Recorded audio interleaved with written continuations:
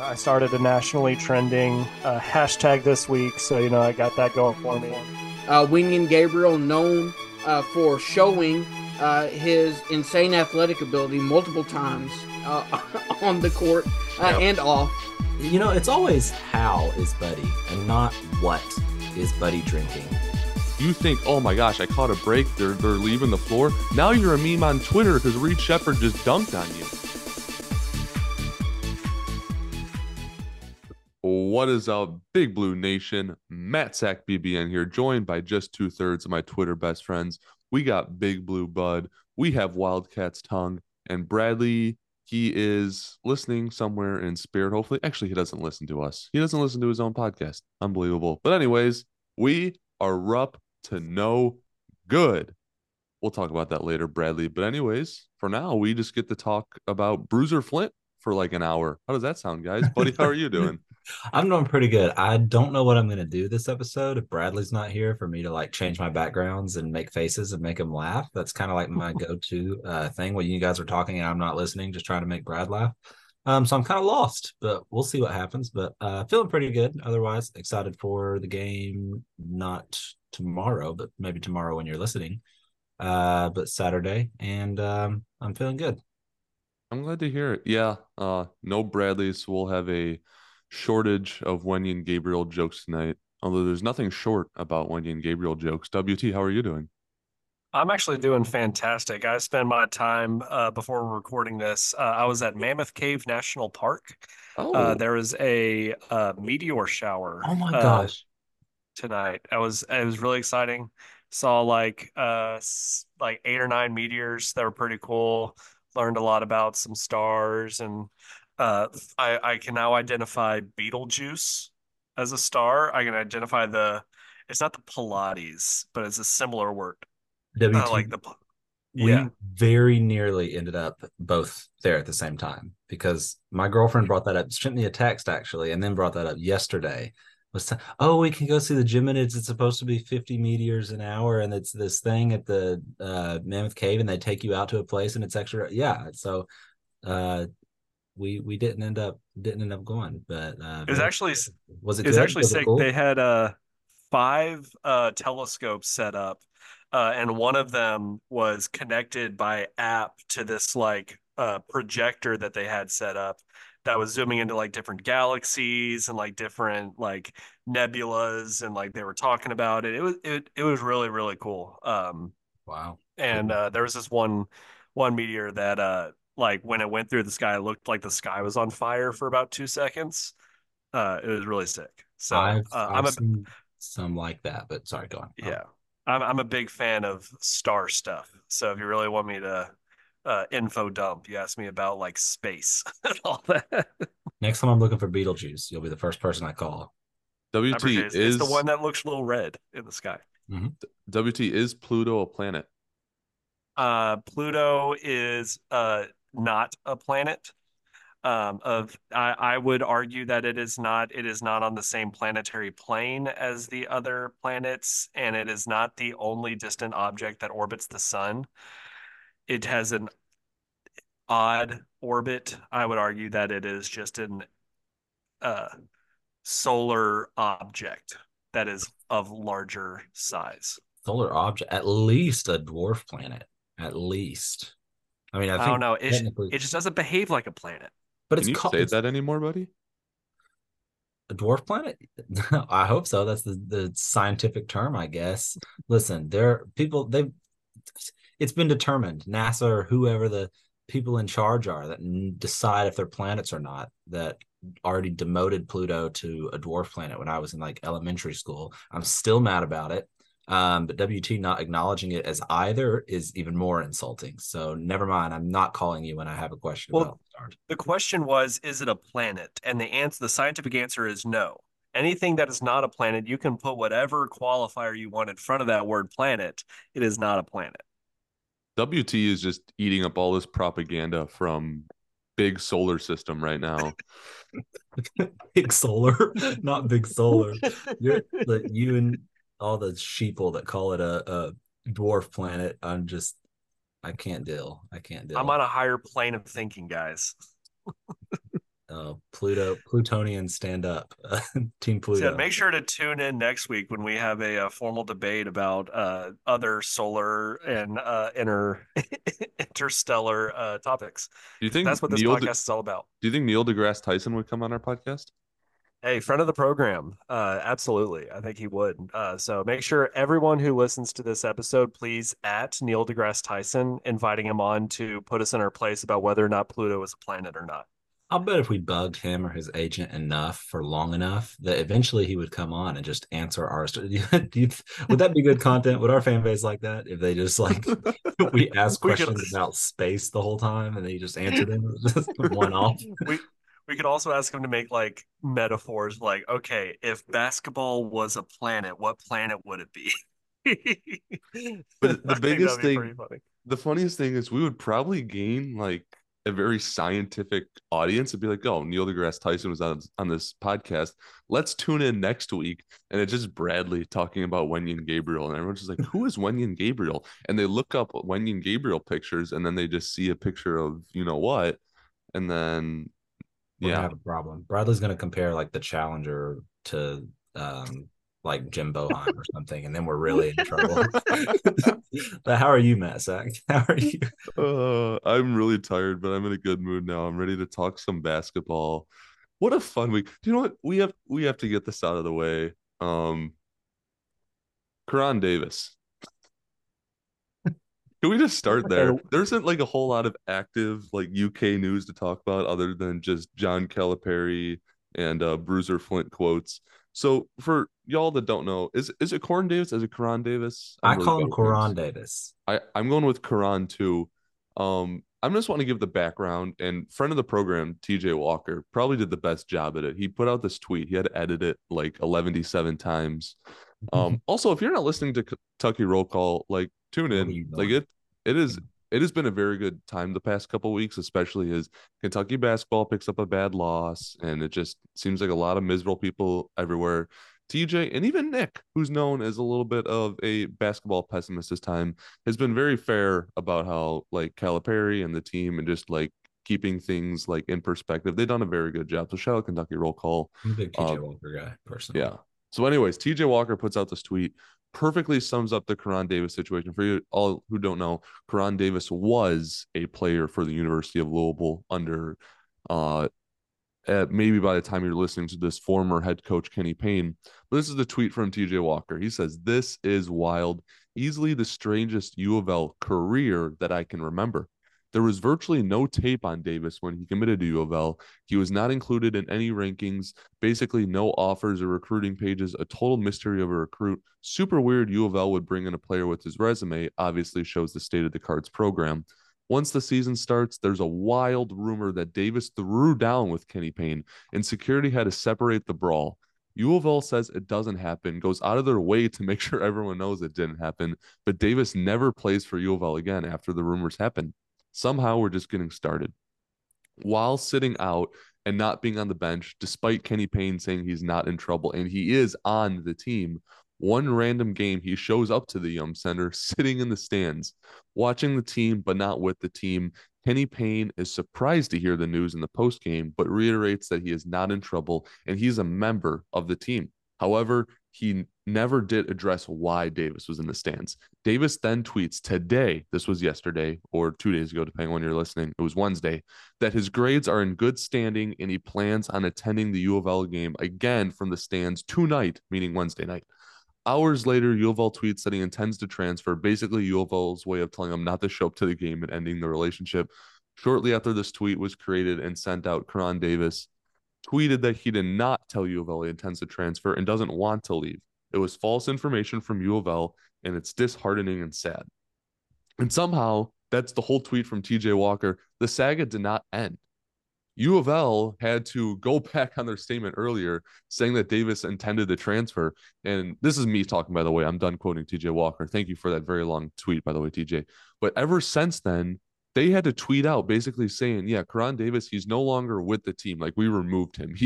We tried to push earlier that he wanted to leave himself, but no, we actually kicked him off the team. And then U of L loses by what? 15? It was at least 10 plus to like Arkansas State, who is an awful team. Well Kenny within. Payne, it's just time to get on our bench already.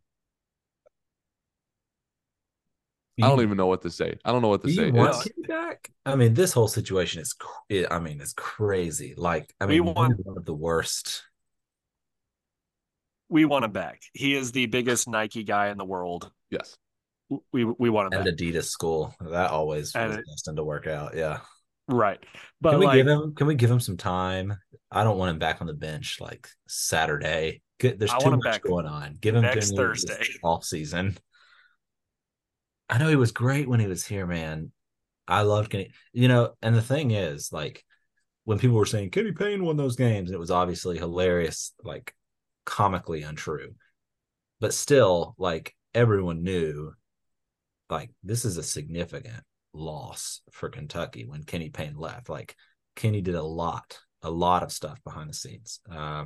Big for just like keeping the locker room glued together. Big for all kinds of things. And but this like whole saga at Louisville. I mean, what 4 games won last year? How many this year? I think they're at 4. They might They're not at win four. another one though. 4-4. Oh, it's just so crazy. Is he going to make it to the Kentucky game? Like, is He he going to can't. still be the coach? They can't allow him to do that. I think saw someone make a U of L fan make a good point. They may want him to be there for the UK game Yeah. because if he's there, Cal will not blow them out by 60. But if he's not there, Cal's going to run up that score. That's true. So Think that's of one thing. Oh, just think another of thing Kenny Payne. Go ahead. I was I'm just kind of pointing out like I have a conspiracy, and I put on Twitter. A couple people saw it that this whole thing with Karan Davis is orchestrated by U of L to try to get to fire KP with cause. Because there was allegedly an altercation. So if it comes out Mhm. like, hey, Karan Davis, now that you're no longer on the team, you have no reason to hide this. Did Kenny Payne try to punch you? Can we fire him with cause? I don't think for a second that KP like started that fight. Just like, yeah, punch me. Like it's Kenny Payne. I don't I don't know what happened, but if Kenny did try and start a fight with it, like like if Well, even that's if he didn't start it, like if you square up against like a player, like you can get fired for cause 100%.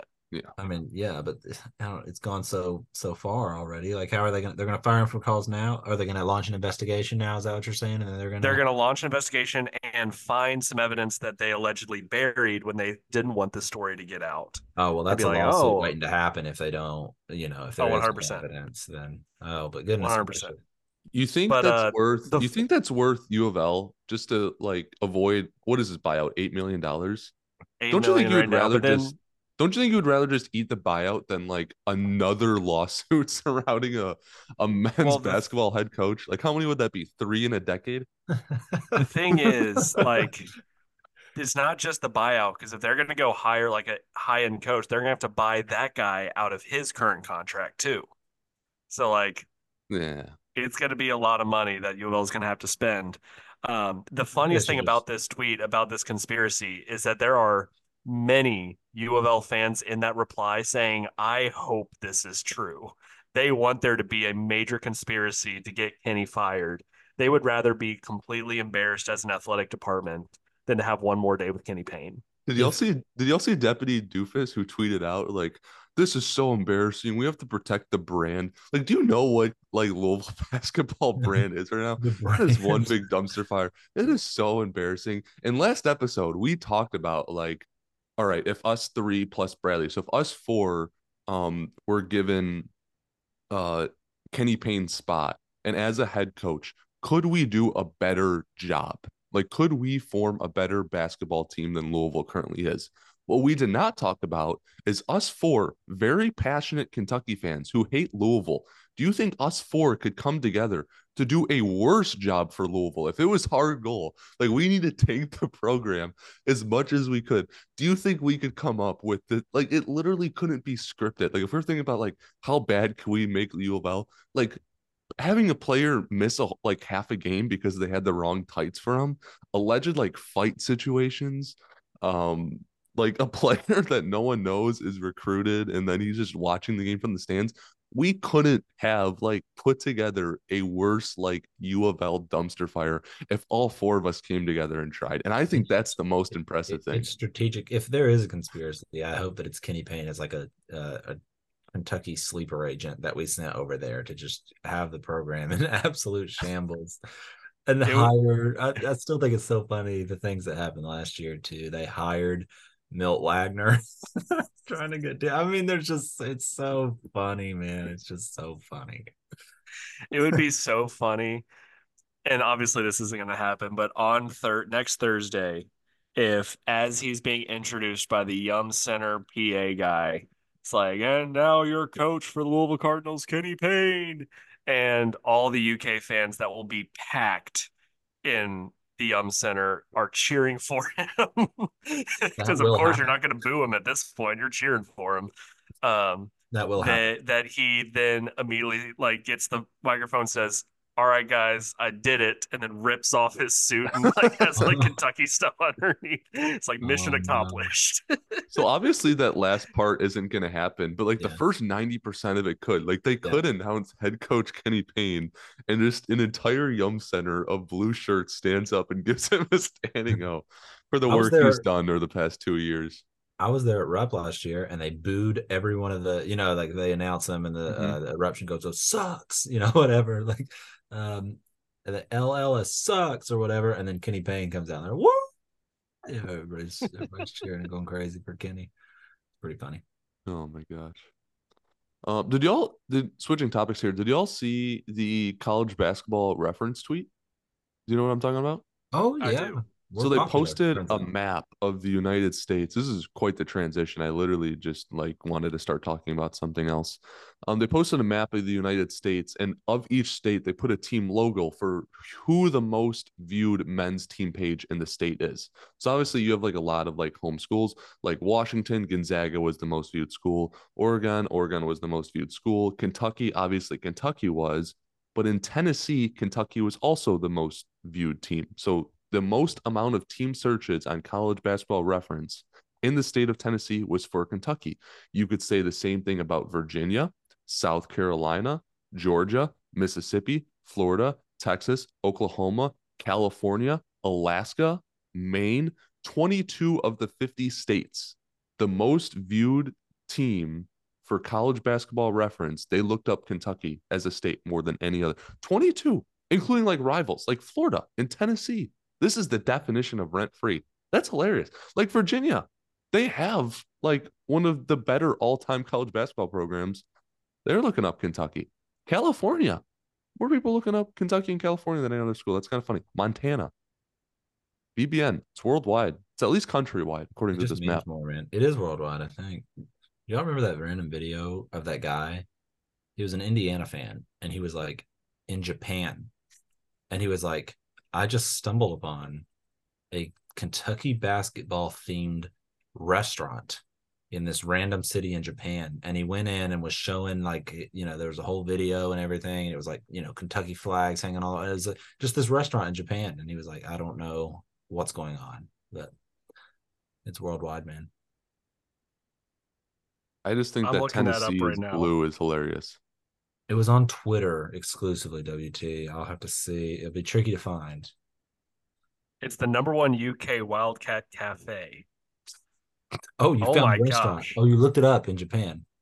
Yes, this is wild. We need to have a Rups They No Good Y'all want to takeover go event in there? there. You want to record there? R2NG takes over Japan.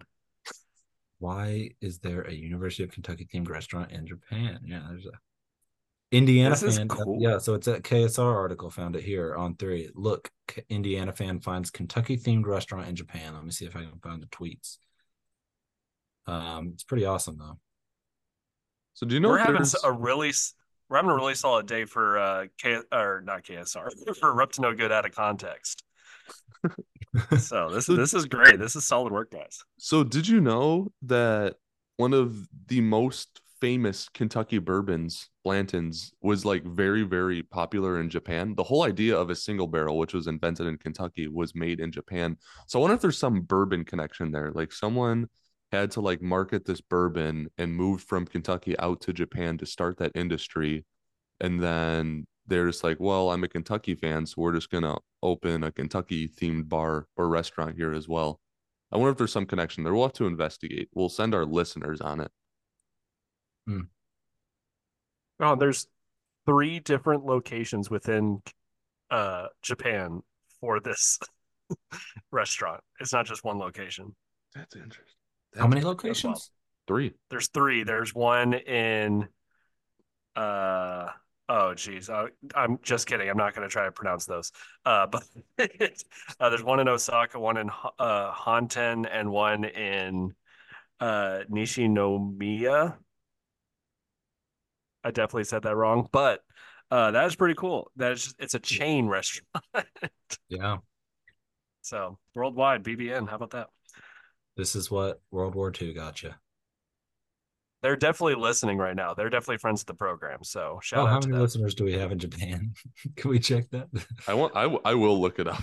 But segueing into actual content, uh, 2 different Kentucky basketball coaches, the head coach and of course assistant Bruiser Flint, both had comments on the style of play of Kentucky's offense and the usage of bigs um, within that offense. And the first one was a quote posted by Jeff Drummond that wasn't entirely accurate. I really like Jeff. He's a really good guy and he's built up a really good reputation. I'm sure he was just listening and typed the tweet out a little too fast. So I'm not going to hold this against it. Like, no one be mean to Jeff. He's a really good guy. But this quote was taken very out of context and ran with. And it was actually Big Blue Bud who came to save the day, found the actual full quote and posted it.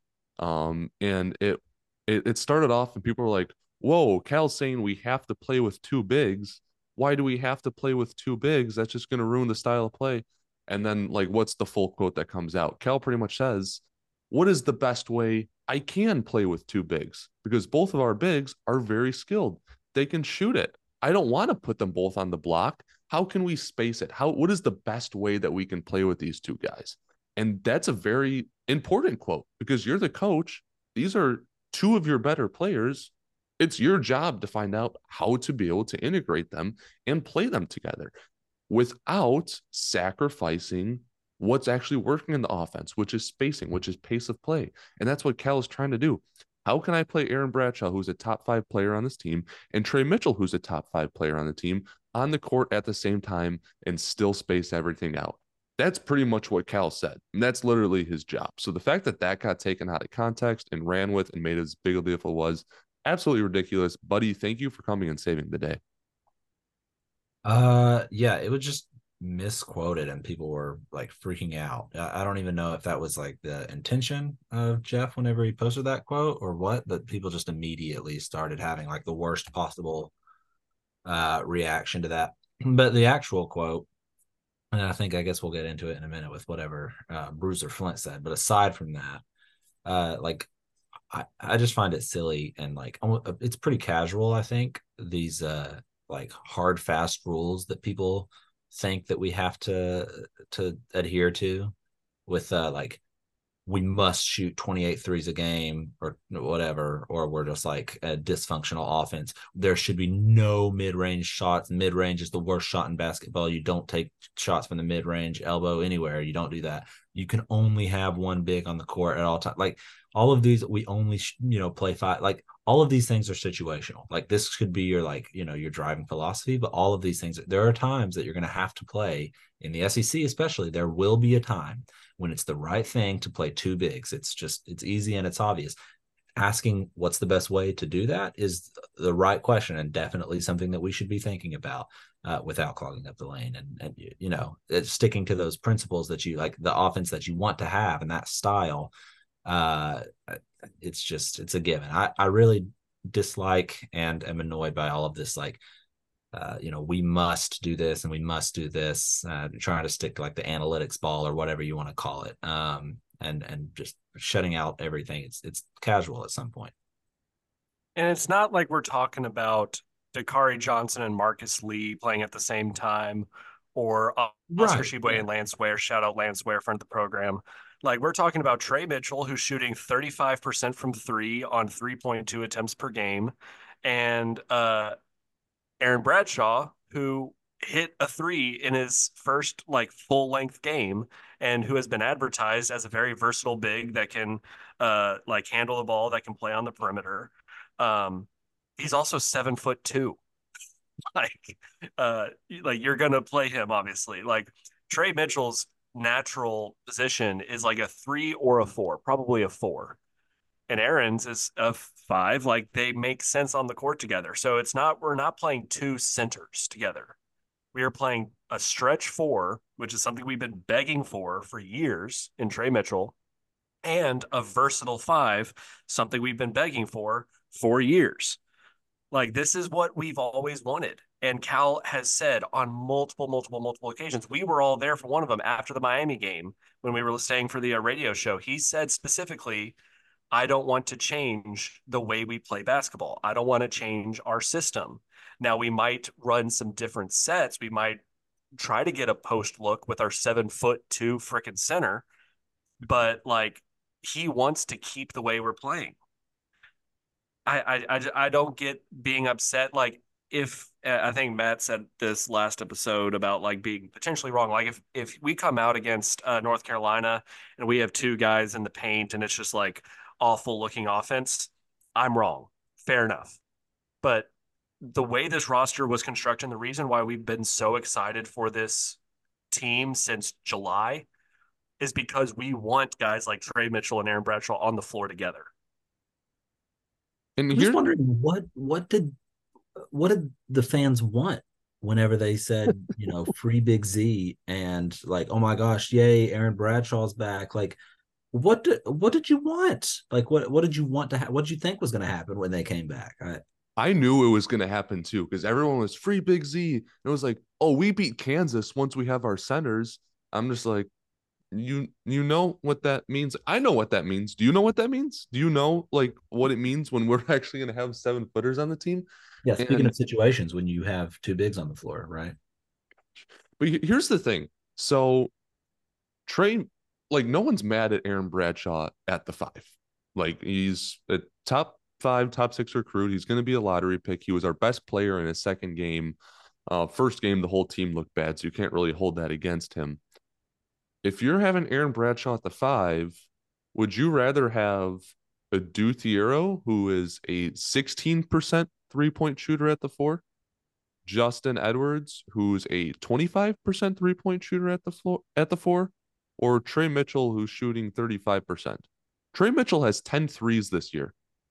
That is more than Justin Edwards and Adu Thiero combined. He has 10, Edwards has 7, Adu has 1. And I'm pretty sure that one was literally like our first made field goal of the entire season. So ever since the first basket went in for Kentucky, Adu Thiero has not made a 3 cents. So if you're purely looking at court spacing, Trey Mitchell at the 4 actually makes more sense when you consider that he's also a better passer than Adu and Justin. He's more veteran. He's more smart. He spaces out the floor. You can pick and pop with him.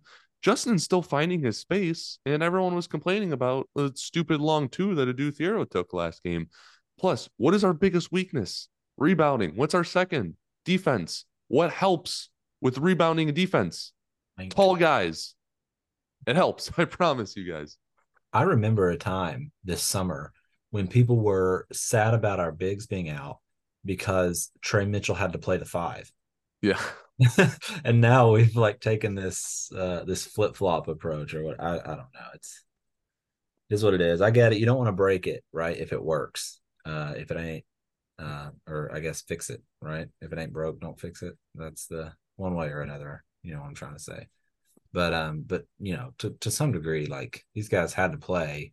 We always had a plan. Let's see how it plays out. You know what I mean? We've done all right. Not even being whole. So let's see what we're actually made of as a full team. Yeah. So what was the I get the what's it called? The UNC Wilmington game. We played Doesn't really count. bad. It was a faulty court Absolutely. anyways. It really does not count. Like, you can't even talk about that game. But other than that game where everything just went wrong, it was a very bad game. Look at the next game. Like, we shot 23s against Penn and shot 40% from three and 50% from the field. That's not a bad offense. Like, we scored 81 in a game where, like, there weren't a lot of fouls, so we weren't shooting free throws. There wasn't a lot of stop clock. It, like, really kept moving. Like, it was not a bad offensive performance. Now we get to test it out against North Carolina, a real good test, and we get to see how we play. Here's the thing. I think that Aaron Bradshaw and Trey Mitchell are both skilled enough. They both shoot well enough. And I like the added height for rebounding and defense, like I said, where I want them on the court at the same time in meaningful moments. 40 minutes a game, no, there should be moments where we play a do and Justin at the stretch four. And while we do have like Aaron and Trey out there together, I don't think we should put like Burks at the three or like a do at the three. Maybe Justin if he's hitting his shots and playing well. I'm not trying to make the entire team big, but while I think they're out there together, I think they should be there together. Or while they are out there, I don't mind them being together at least. It, However, what I don't want is to go back to the UNC Wilmington game where when we play them together, they're just double posting up all the time, which we've shown against the Penn game is not how we want to use them. What was like, remember, I forget, it was like the first or second game, Cal like literally was like, hey guys, did you see that tweak that we did at the second half? And everyone was like, wow, this was so amazing. Like, I hope we do this more often. What was it? It was Trey Mitchell at the top of the key, like passing out of there. We can do that more if Aaron Bradshaw is at the five and Trey's at the four. He gets to be able to come out there and do that more. What I don't want to see is them both in the post. What I don't want to see is us slowing the pace down. And that's kind of what the other coach had mentioned, Bruiser Flint, kind of alluded to today. And that kind of worried me. And that's two different discussions.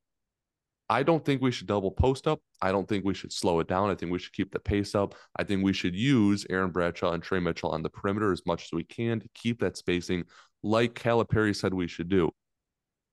Bruiser Flint, again, I don't know if I have the full quote. Maybe I'm taking it out of context. Maybe I'm the bad one this time. But he kind of said, yeah, we're trying to switch it up. We're trying to I guess be more dynamic, not be reliant on one thing. And one of the ways we're going to do that is post the ball up more with our centers and slow it down. I don't like that. I don't like that. And WT, I think you even said earlier, like, bam, yeah, we posted him up, but that 2017 team still played fast. If you are going to use Aaron Bradshaw on the post or Trey Mitchell on the post, please don't do both. But if you're going to use one, please keep playing fast because you can do it. One thing I really liked in the Penn game is Aaron Bradshaw didn't get a ton of post feeds, but when he did, they were mostly in transition, where he is Calipari's favorite type of center. When we get the ball on a rebound or anything like that, he is running to the front of the rim.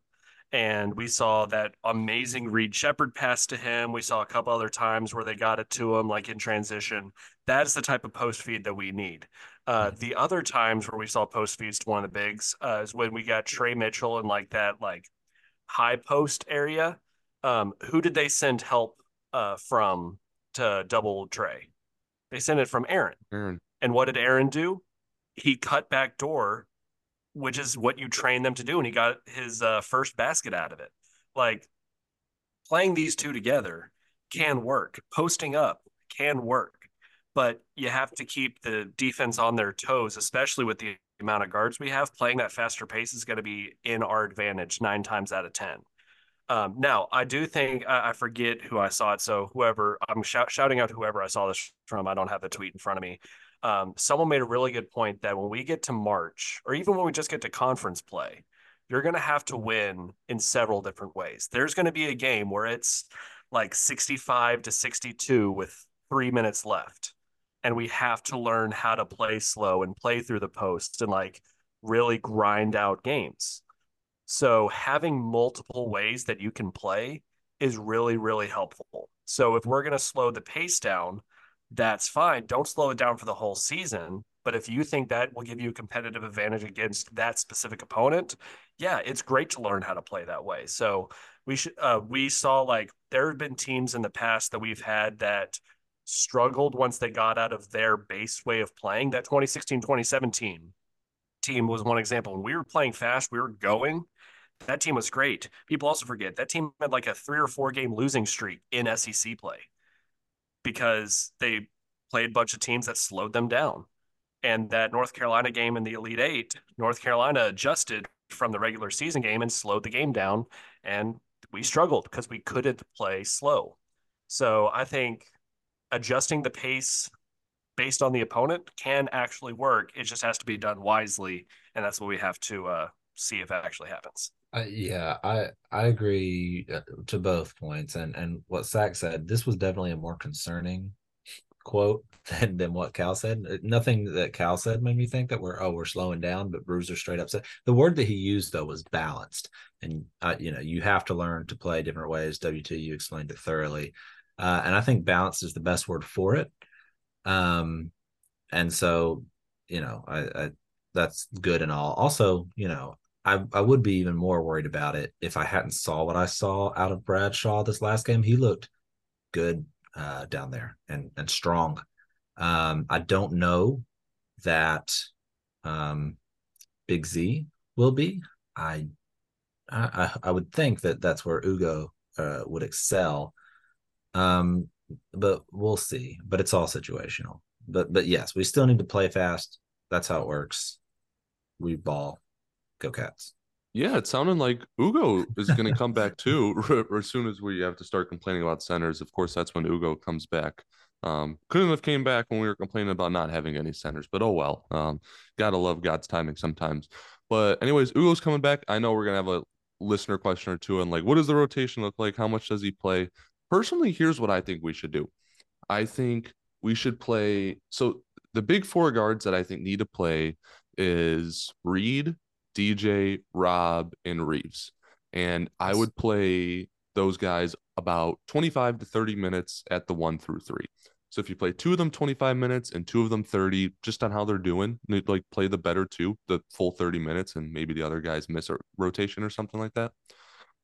That means you have quick maths 110 minutes of the 120 minutes of the available 110 of the available 120 minutes at the 1 through 3. The remaining 10 I'd probably give to Justin. I'd probably give Justin another 10 at the 4. I'd give Adu about 10 at the 4. And then the remaining minutes I would just have uh Aaron and Trey some at the 5, maybe some at the 4 and 5 out there together. And about 5 minutes a game, I would like to see Ugo come in or Burks to come in just as a change of pace type of guy. That's what I would do.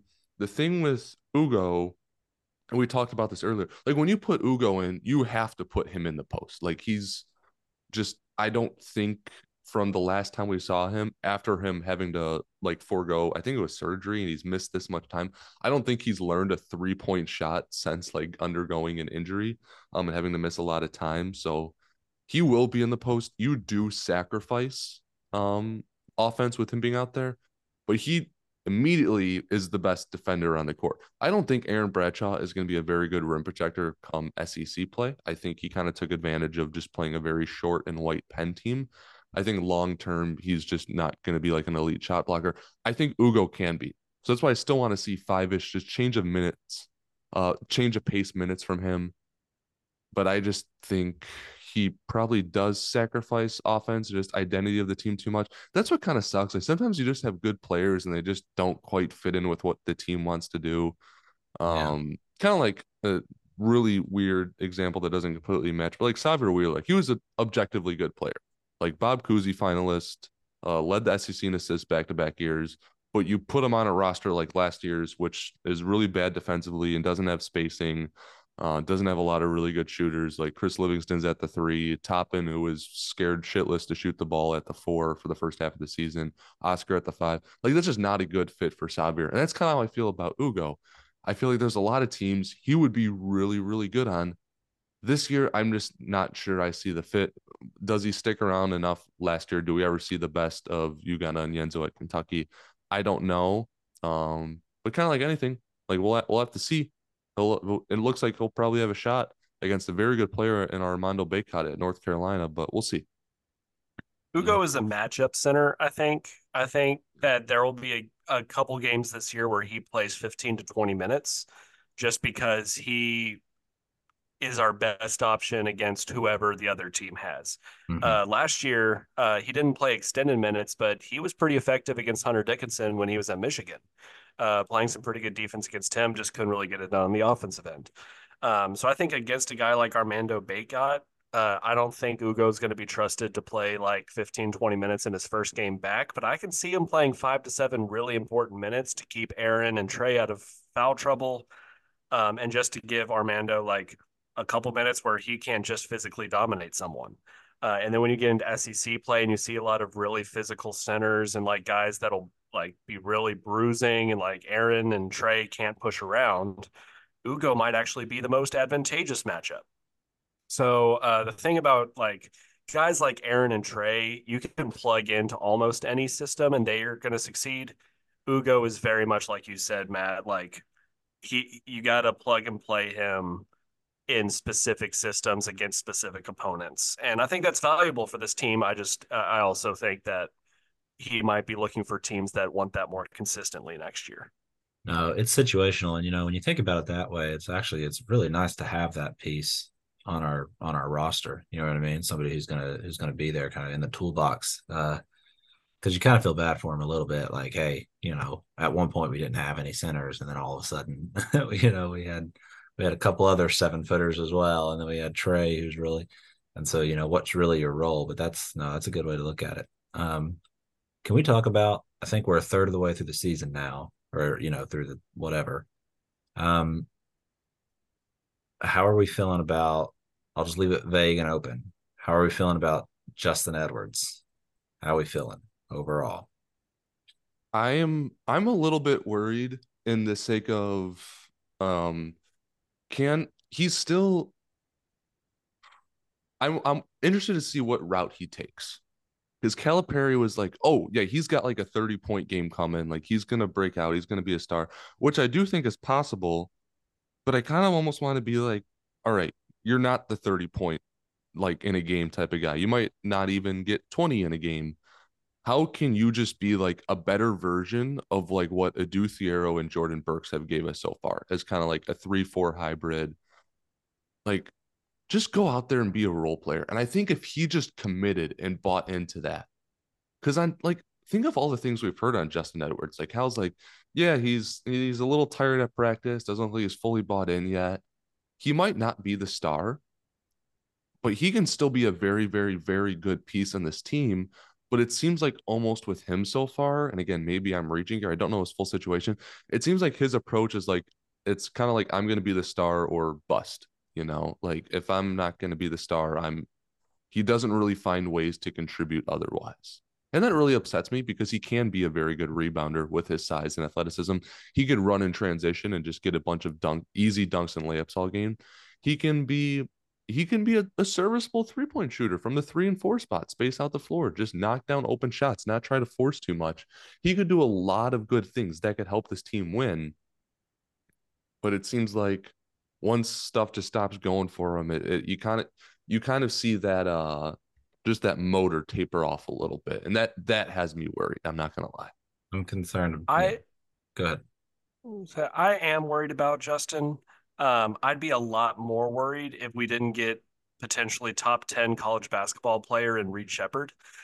Like Reed kind of providing that guard depth unexpectedly is kind of covering that Justin hole there. But this team isn't its best version of itself without Justin. Um, and I've been trying to go through like past Kentucky teams to try to find like who do we want him to be? Like Sag mentioned Chris Livingston. That I think that's a good potential comparison. Like he has so many physical gifts. He has to translate that to defense and rebounding. Guys that translate their physical gifts to defensive rebounding, they figure it out. The guy that I go to is DeAndre Liggins. That if he can be a DeAndre Liggins where he just commits physically and mentally to the defensive end and lets offense come to him. Here's the thing. DeAndre Liggins, like he was very talented. His max was like 8 points a game, averaging. Justin, he's struggling and he's scoring 10 points a game. Mm-hmm. So like if Justin's able to commit fully to defense and like let that work, judge his own play on that and to get his energy from that side of the ball, I think the offense comes with it because that's when you pick up the energy. That's when you go after those offensive rebounds. That's when you get those putbacks. That's when you make those extra cuts towards the basket. Um, but yeah, just right now, he is not doing anything that is wowing me, which Yeah. is concerning. I've Chris Livingston's honestly a pretty good comparison for multiple reasons. I mean, that goes pretty deep, actually. but um, But but yeah. All right. it, Well, I was just taking stock.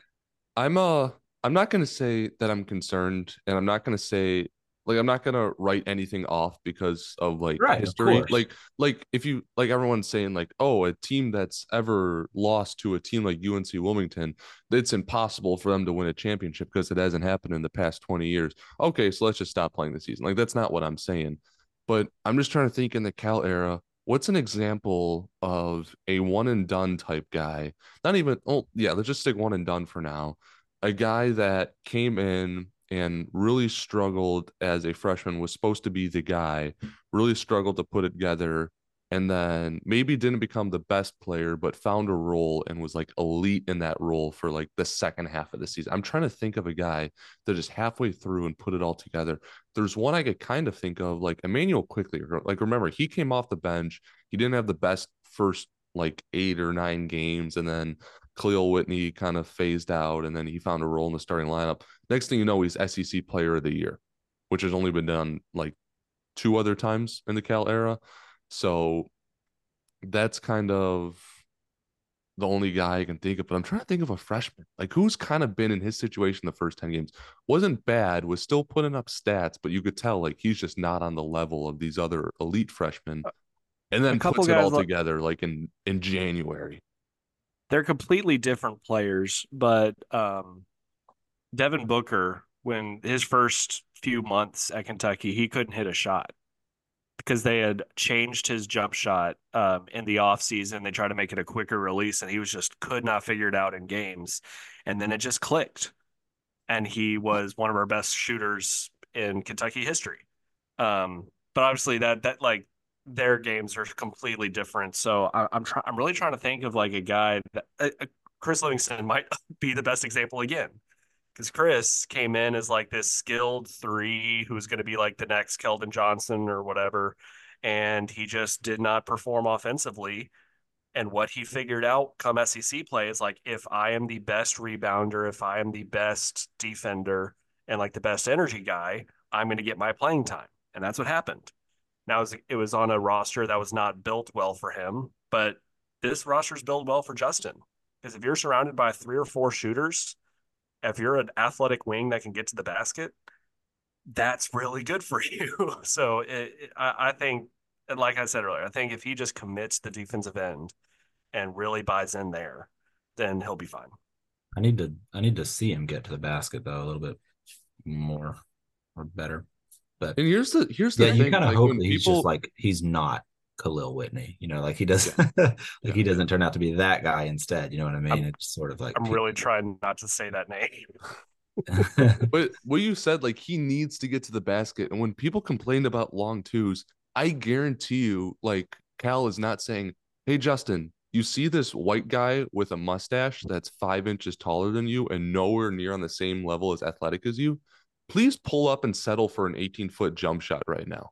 I guarantee you Cal wasn't saying that. I guarantee you Cal wants him to beat that guy off the dribble and is he either get to the free throw line, dunk on his stupid mustache face, or get double teamed and throw a lob or kick it out to an open shooter. I guarantee you that's what Cal wanted to happen. It's like it wasn't Cal's saying for him to stop. By the way, I did look up Devin Booker really quick. You kind of were correct, but it didn't take that long to turn around. First 3 games, he started 1 of 11 from three, but the following 3 games, he shot 11 of 17 from three, or 12 of Oh, 17 okay. from There three. you go. So he Okay, very all right. quickly became like a 50% 3-point shooter in the matter of 3 games. So Revisionist history. I had this vision of like he didn't figure it out till SEC play. No, Devin Booker's pretty darn good, isn't he? I mean, he did have some ups and downs, but it was game 4. He was 4 of 6, then 3 of 5, then 5 of 6. Damn. Oh. All right. What's All right. your take on Edwards, buddy? You're the one who brought it up. I'm concerned a little bit. I did you say he took the 18 footer? But what I was going to say, He did first of take a all, couple. yeah, what I was going to say, first of all, to that is, Cal's not telling him to do that, but unless he's sitting them for doing that, then he's not serious. You know what I mean? And so I get, both ways there. Like you want to get that under control. Like this is what we're trying to be, you know, not too strict, but a little more strict than just like, I mean, Justin only did play 14 minutes last game. Little uh, foul trouble, but he only played He had 14 four minutes. fouls. yeah. Um, I just don't know. I just don't know. I've not seen him do the things that he is supposed to be doing. I've not seen him really get to the basket. I've not seen him. I don't really know what his role is. It's weird with we have so many offensive options. I like what WT says, dedicate yourself to the defense. And just like, I don't know, I want to see him find that role. I want him to succeed. I just have some doubts, and I really super hope I'm wrong. But I've kind of been worrying about him for a few games now, and kind of holding my tongue on it. But I'm concerned that he's just not going to pan out, that he's going to be that like Chris Livingston kind of guy, and you're going to have flashes maybe here and there, but you're never gonna, and then he's going to go off to the league and he's just going to have burned some minutes, and there we go. That's what I'm worried about. Not to be pessimistic or anything. It's just I really hope that he kind of finds his place, and we get the full Justin Edwards, because he was a high prospect, a lot of hype, and obviously that makes it harder. But it is what it is. You gotta do it. You want to switch over to the football team? I mean, they've been killing it in the They've portal. I been feel like we killing it, got to yeah. talk them for a little bit. I think since the last time we talked football, we've had one podcast in between, but we didn't talk football at all. But Kentucky is loaded up on former five-star recruit Brock Vandegrift at quarterback. We got a Ohio State running back, Chip Trainum. We had a transfer wide receiver from Texas A&M, Raymond Cottrell, and most recently, Jamori Macklin, a cousin of Jeremy Macklin, former NFL star. He hit the portal from, was it North Texas? Had a very impressive season. He had like a 1,000-yard season, like 10 plus touchdowns this past year. Wide receiver, he hit the portal. I find it very interesting and very exciting too. Remember, like I think it was right before the Tennessee game, like Ray Davis was the best running back in college football, and the passing game just was not it whatsoever. And Mark Stoops said, "We're not gonna let like the failures in the passing game have us go away from it. We're like, maybe we should just give Ray Davis the ball more and not worry so much about trying to make Devin Leary and Barian Brown and Dane Key just work all of a sudden." But even after the passing game fail or continued to fail, what are like the first pieces that we add in the offseason? It's all skilled position players. Like it's quarterback, running back, wide receiver, wide receiver. We're still dedicated to making this passing game work, and I really like that. I'm really excited. I'm glad that like Mark Stoops, like who's like historically a very like run the ball, slow down the clock, very like defensive, like very conservative type guy, he's going out and it's like, oh yeah, we're just gonna fully invest in our offense in the passing game again. Like I know that didn't turn out the way I wanted it to, but I'm not gonna stick what's comfortable for me. I'm gonna go out there, I'm gonna trust Liam Cohen, and we're going to make this offensive passing game work. Very excited about that. Very excited about the players that we added. WT, how are you feeling about that? I think we saw Cohen and staff learn a little bit about what works in their system and what doesn't. They went and got the best available quarterback last year. And I mean, these guys obviously know way more football than me, and most of you all probably know way more football than me. But like they went and got a guy that was number one quarterback in the portal, like had all these great numbers at NC State, but was not a pro style quarterback. He had no threat in the run game. He could not read a defense very well, couldn't read his own offense very well, can't go through his own progressions. and we really struggled in the pass game. Yeah, he was accurate in practice, maybe, but when he went up against like SEC defenses, he really struggled.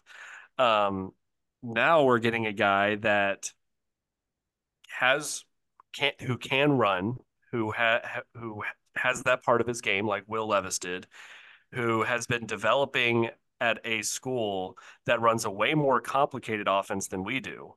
And so he's been making some really difficult reads and developing under that system. Now he goes to a system where Liam Cohen is like designed it around the quarterback to like help them as much as possible.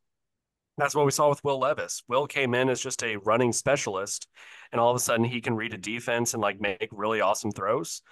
That's all Liam Cohen. Now he couldn't do that with Devin Leary because of some physical attributes and just because Devin had gotten really, really good at one specific style of football. Brock is still a little bit of an empty canvas, and gets to shape him however he wants.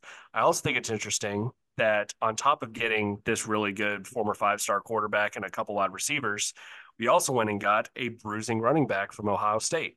So it looks like we are kind of going both ways. We're sticking with a little bit of Mark Stoops football. It's like, okay, if we're going to go get a guy that can get us 2 or 3 yards every single time, while also getting some high octane offense. The one thing I want to see in the portal, though, is it wasn't necessarily the offense that was keeping us out of games at times. I mean, if you go look at those games against 3 of the 4 top 10 teams we played, it was the defense that was really struggling in our secondary. And we've already lost a few secondary guys in the portal, and we haven't really replaced them. So I really want to see some defensive portal action for Kentucky here soon. Maybe that's happening behind the scenes. I don't know. I'm not an insider, obviously, but that's where my attention now turns. That we have our quarterback situation figured out. I thought that's where it was going to start. And that's why I found it so interesting and exciting that like the very first thing we went after was skill position guys. Like practically, I don't know if that's best. You'll have to talk to Luckett or Roush or Roland or guys that know way more football than us. But it's exciting. It makes you get excited about playing the most difficult schedule in Kentucky football history, at least in my lifetime. I mean, Ole Miss is going to be very good this year. They might make the 12-team playoff. Texas will probably be in the playoff. They're in the playoff this year. We got to go play Georgia again. Just a brutal schedule at Tennessee, at Florida. Yeah. But I really like the strategy of going all in on guys that were like kind of second options at very, very good schools. Maybe they weren't necessarily the like top Devin Leary, he was a star at a smaller ACC school. Brock Vandergriff was the backup, very close to being the starter, but the backup at Georgia, the premier team in college basketball or in college football over the past 3 seasons. It's kind of like the Will Levis. Like Will Levis was knocking on the door of like, all right, I'm starting to get some snaps. I'm finding a role within Penn State, but I'm not the quarterback there, even though they're like a top 10, top 12 program. I'm going to go to Kentucky. And he turned out very well, much better than um, Devin Leary did at least. So what and then again, Chip Trainum, he's the backup running back at Ohio State. Buddy, what do you think about that strategy? Would you rather get like a because it's like we still went after like Macklin from North Texas, you know? So we kind of are getting the best of both worlds. Do you want to get the best player from like a smaller school or like a middle tier, maybe backup guy from a smaller school? I'm not gonna What I lie, do. Zach. Buddy has no clue what you've been talking about. He is in a group chat right now having a conversation with some of our friends. Shout out Oh Corey, friend gosh. of the program. He has not been listening to a word you have said. Well, I was trying to get him involved. I was trying to get him Hey, involved. I wanted to I hear Buddy appreciate talk. He's that. been quiet for a minute, but I I guess now I see appreciate why. that. I appreciate that. You said, would I rather have something or something? Definitely the second option, whatever that was. I said, would you rather have like, and I guess it kind of applies to all sports, but would you rather have the best player on like a smaller school as like a transfer, like a I don't even know. I'm trying to think of a past example, but like we got Jamori Macklin from North Texas, like wide receiver, put up insane stats there, but played at North Texas. Or would you rather have a guy? I know you don't have to choose because we got both of these guys, but a guy like Brock Vandegrift or Will Levis, Oh, who's a backup quarterback, but at like a premier school. oh yeah.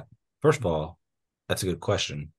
Second of Thank you. all, definitely the kind of guys we've gotten. Brock, Levis.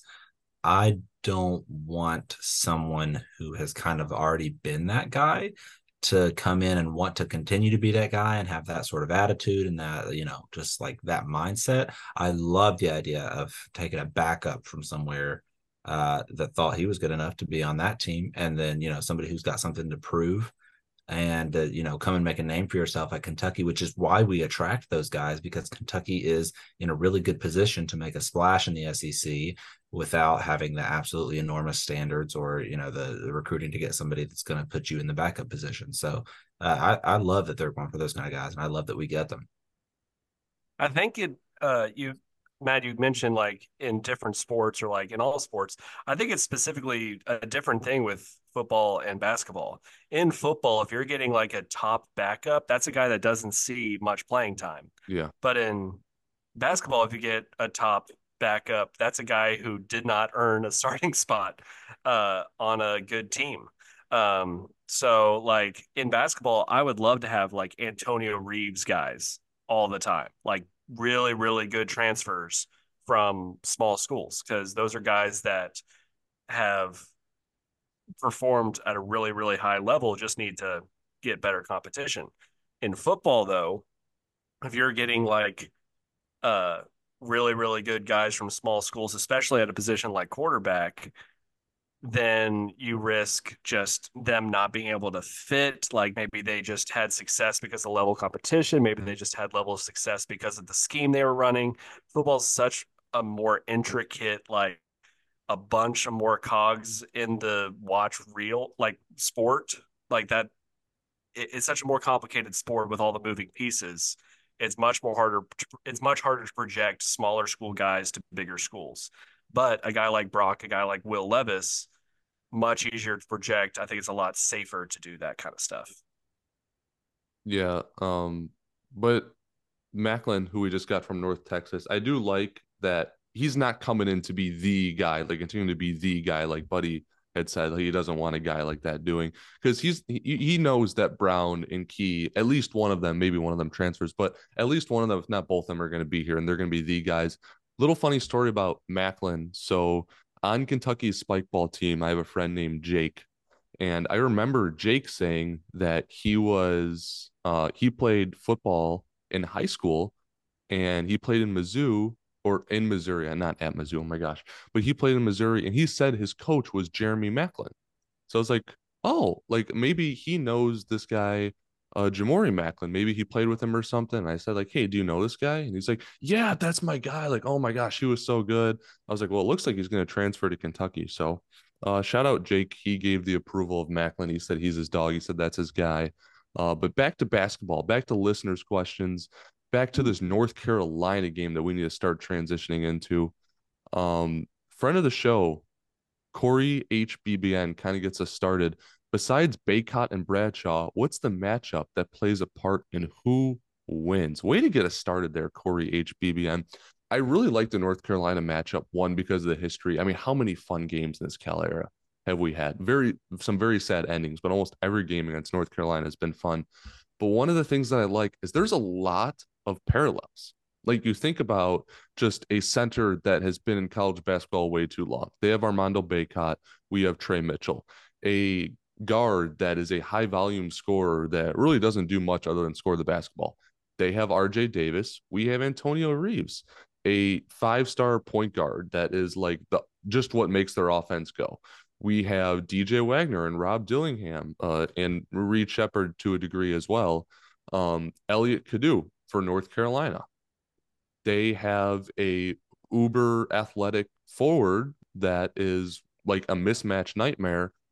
For them, they have Harrison Ingram, who is averaging 15 points a game and shooting 46% from three. Can Adu Thiero and Justin Edwards get on that level, or at least mitigate that? Because he's the biggest mismatch, in my opinion. It's going to be Adu Thiero and Justin Edwards, whichever one of them is in and playing, against Harrison Ingram. I think we'll be fine at center. I like Bradshaw and Mitchell to go against Baycott. I think we're a bigger mismatch for them than he is for us. I like our guard depth over theirs, even though they have RJ and Cadeau. I think our backcourt's better than anyone. Can Justin Edwards finally have a game where he's really good on the defensive end. He could mitigate a little bit of what Ingram does. Can Adouciero step up in a big game? In a big game, that's the matchup I'm looking for there at the forward. What do you guys have? I mean, Harrison Ingram is 6'8", 230 pounds, athletic guy, plays 33 minutes a game, so he's gonna be there. And he oh my gosh, he does so many things well. I'm very much a box score merchant, and I'm just looking through his stats, and it is wild. He's shooting 46% from three on almost 5 attempts a game. Mm-hmm. He's 6.4 rebounds a game, 2.5 assists a game, 1.5 steals a game. Like he is the key to winning this matchup, I think. Um, Actually, I sort of take that back. I think that he is going to be very good, and there's not much you can do about it. You can just kind of contain him. I still think that Armando Bacot is the key to winning this game. If you look at the season stats, he is averaging like 16 points a game, shooting 52% or shooting like 51% from the field. In their two losses to Villanova and to who else they lose to? UConn. He went against Villanova. Sorry, I'm pulling it up here. 4 for 10 from the field, and against UConn, he went 4 for 12 from the field. Yeah. If you can limit his production, limit his efficiency, I think you really improve your chances of winning. Now, he also got to the line um, against UConn. He shot like 10 free throws, didn't shoot any against Villanova. So it's really all about containing Baycott because I think that's possible. We have Trey Mitchell, who is really good at like bringing a double and like being a little physical. Like we saw what he could do against Hunter Dickinson. Yeah, Hunter went off for a big number, but Trey held his own. But now we have Aaron Bradshaw, who's 7'2" and is really tough to score over. He just needs to be really physical. And apparently, we're bringing Ugo back, which can cause some problems for Baycott. So I think with Harrison Ingram, he's going to score 20 points. There's not much you can do about it. You can contain Baycott. You can make him have a bad day. Yeah, and if you could force one or two of those North Carolina guys to have a bad day, they don't have a lot of options. Like they have RJ Davis averages 21, Baycott 16, Harrison Ingram 15, Cormac Ryan averages 10 points a game. And then their fifth leading scorer, Elliot Cadeau, just averages 7 points a game. Adouciero is eighth in Kentucky with scoring. He averages 7.8. So we have eight guys that average more points a game than their fifth leading scorer. So we are very well balanced. Like we can have one or two bad nights and still have six very good performers. North Carolina does not have that luxury. Like if we can mitigate what Ingram does, or maybe we could just have, if RJ Davis does not have a good shooting night, if we could stop Baycott, we could run away with this game because they simply do not have that many options. Looking at another ACC opponent coming up, typical Kentucky fan, he has a very good question for us. He says, "Tell me who's going to guard Mike James, Sky Clark, and Trey White. They look more stronger than you think, and I don't see Rob Reeves or DJ being able to defend them." Typical Kentucky fan, I just have three words to say to that: say no more. Say no more. That's going to be a classic quote for It is. years to come. I was just looking for that the other day. Actually, it was funny because this morning I was like, who has the say no more picture? And then like it was all over the timeline like an hour later. And I was like, oh, never mind that they brought it back. But oh, it's so funny that that one tweet and that one thread has like 80,000 views and like 50 something quote tweets or whatever. And it was in an argument with you, wasn't it, WT, like originally? Yeah, I was the first. We have a great relationship. I Here's the thing, and he's a friend of the program. He's absolutely listening. I really respect Say No More. I don't think they're like I can't think of a single Twitter personality within Big Blue Nation that shit talks in favor of Kentucky that hard for no reason. Like I don't know if there's anybody in our fan base that if we went 4-28 and then started the next season 4-6 and we're about to fire our coach, if we would be able to talk trash to any U of L fan about anything.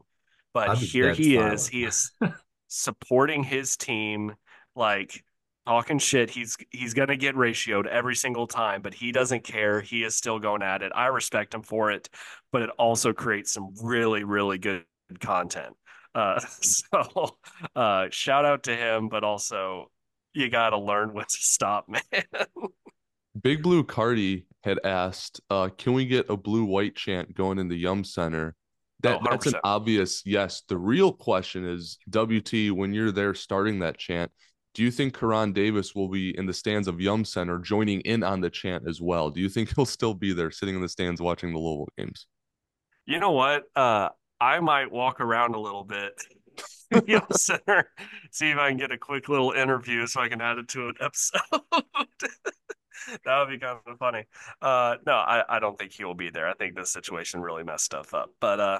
Um, yeah, it's going to be a really fun environment. I really hope that we get like a "Bring Kenny Home" chant or something like that, because that would be just supremely funny. Uh, so yeah, if you're listening, buy tickets, go to the game. It's going to be great. It's going to be really fun. Friend of the show, Kentucky Spider, he says, what is your ideal lineup right now that we have a big? Mine is DJ, Dilly Reed, Trey, and Aaron Bradshaw. I completely agree. I think just running three very skilled 5-star point guards like DJ, Dilly, and Reed. You have a athletic 7'2" guy and Aaron Bradshaw at the five, and you have a veteran guy like Trey Mitchell, the perfect glue guy, can space it, can pass it, do everything you need. I think you're right on Kentucky Spider. Buddy or WT, do y'all vary from that at all? Yeah, absolutely. I have Adu, Justin, Trey, Aaron, and Ugo. I saw you say Um, that. I was getting my blood sugar dropped when I saw that. yeah, I just think that like that amount of size on the court at once is going to be really tough to defend and really tough to go against offensively. I see absolutely no issues with that lineup at all, and I think Cal should 100% run it, and I really want to see BBN's reaction to that. We could run that lineup, win by 75 points against any team in the nation, and BBM would still have the ultimate We only took on his four worst threes all fear. game. That would be so bad. Yeah, I saw that you said that here. That's what I was laughing at a second ago. Yeah. We need to go to a 4 in, 1 out offense. No, no, no, no, no, no, no, no. In all fairness, that one out is going to have all the spacing in the world because no one will be clogging up the 3-point line. He'll have all the freedom to run wherever he wants. Clogging up. The most important question at Dairy Queen is me. He says, "How much are we winning by Saturday?" And you know what? I'll even throw in there, who is our MVP? WT, start us off. All right, so just going straight into predictions for North Carolina. That's what at Dairy Queen is me wants to know. How much are we Is winning that by? straight up Dairy Queen? Dairy Queen is in our cool. Uh, uh, I'm gonna go Kentucky wins in a shootout. I mean, if you look at Ken Palm, these teams are both great at offense and suck at defense. I think Kentucky wins 94 to 90. And I'm gonna say DJ Wagner uh, dominates, gets the rim a bunch. I think he's our MVP. Go ahead, buddy. Buddy, I've been thinking. Y'all didn't ask me a minute ago, or didn't go to me, but I agree with WT. It's going to be a shootout. I think the game eventually. I don't know. What did you say? You think it comes down to like Baycott? I don't know if it comes down to Baycott. I think it boils down to a game of guards at the end of this. I've watched most of their games, North Carolina's this season. The only one that they've really, really lost, they went into overtime with Villanova, and then Cadeau got hurt. I think it was Cadeau, he like turned both his ankles or something on the same free throw. It was actually weird. But the only game they've really lost was against UConn, who won by out rebounding them, shooting 51% from the field, which they played bigger, and shooting 33s. And UNC only shot 20. But our defense is atrocious.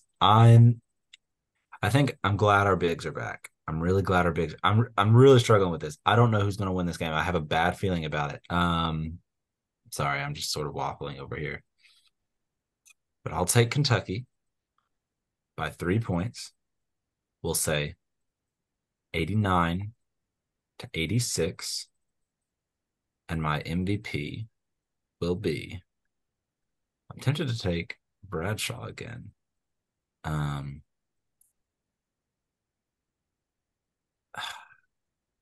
I'll take Bradshaw.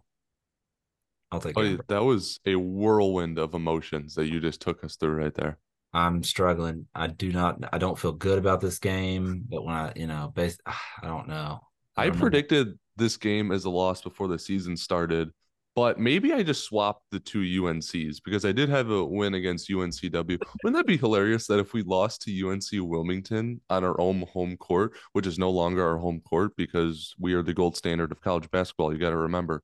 Um, but we beat the actual North Carolina, like one of the three greatest programs in college basketball history and a top 10 team in the country on a neutral court. But I think that's what happens. Give me the Cats, 87-77. I was hoping you would have taken one By of Rob. 10. Yeah, I was hoping you're going to take one of Rob Dillingham or Reed Shepard, because I wanted to pick one of them, but I don't know which one to pick. Oh, did you know that Adu Thiero leads our team in reboundings with 6.5? Just found that out. But give me Rob Dillingham as our MVP, showing up on the big stage. I hope so. What Cats do by we 10, baby. what do we what do we think And Bradley's going to predict? Bradley's going to predict that we win by 48. Um, Reed and Shepard, the Kentucky boy. it has to be Reed Shepard. I don't know. It's a guard game, but yeah.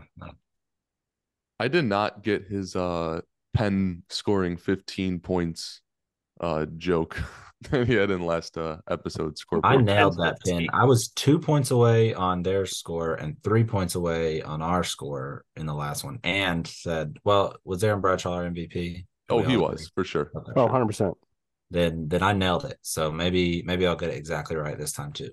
If we win in a close game and Aaron Bradshaw is our MVP going up against I don't Armando think he's our Bacot, lead scorer, but yeah, go on. I mean, you have to think Final Four. Like if Bradshaw is that good and he shows up on the biggest stage like that with all our guards are playing, I just can't tell me nothing. Hopefully, we win. And the next time you hear from us, we are celebrating and having a great old time. We'll make sure to actually record because we had the Miami game, most fun game of all time. And then we forget to record and then we come back and then need to talk about UNC Wilmington. So let's beat That the was shit just a out of fun North question. Carolina. They suck. Baycott, go get a real job. It is time. Go Cats. It is time. Job What even is a application. Tar Heel? Boo, I'm a job application.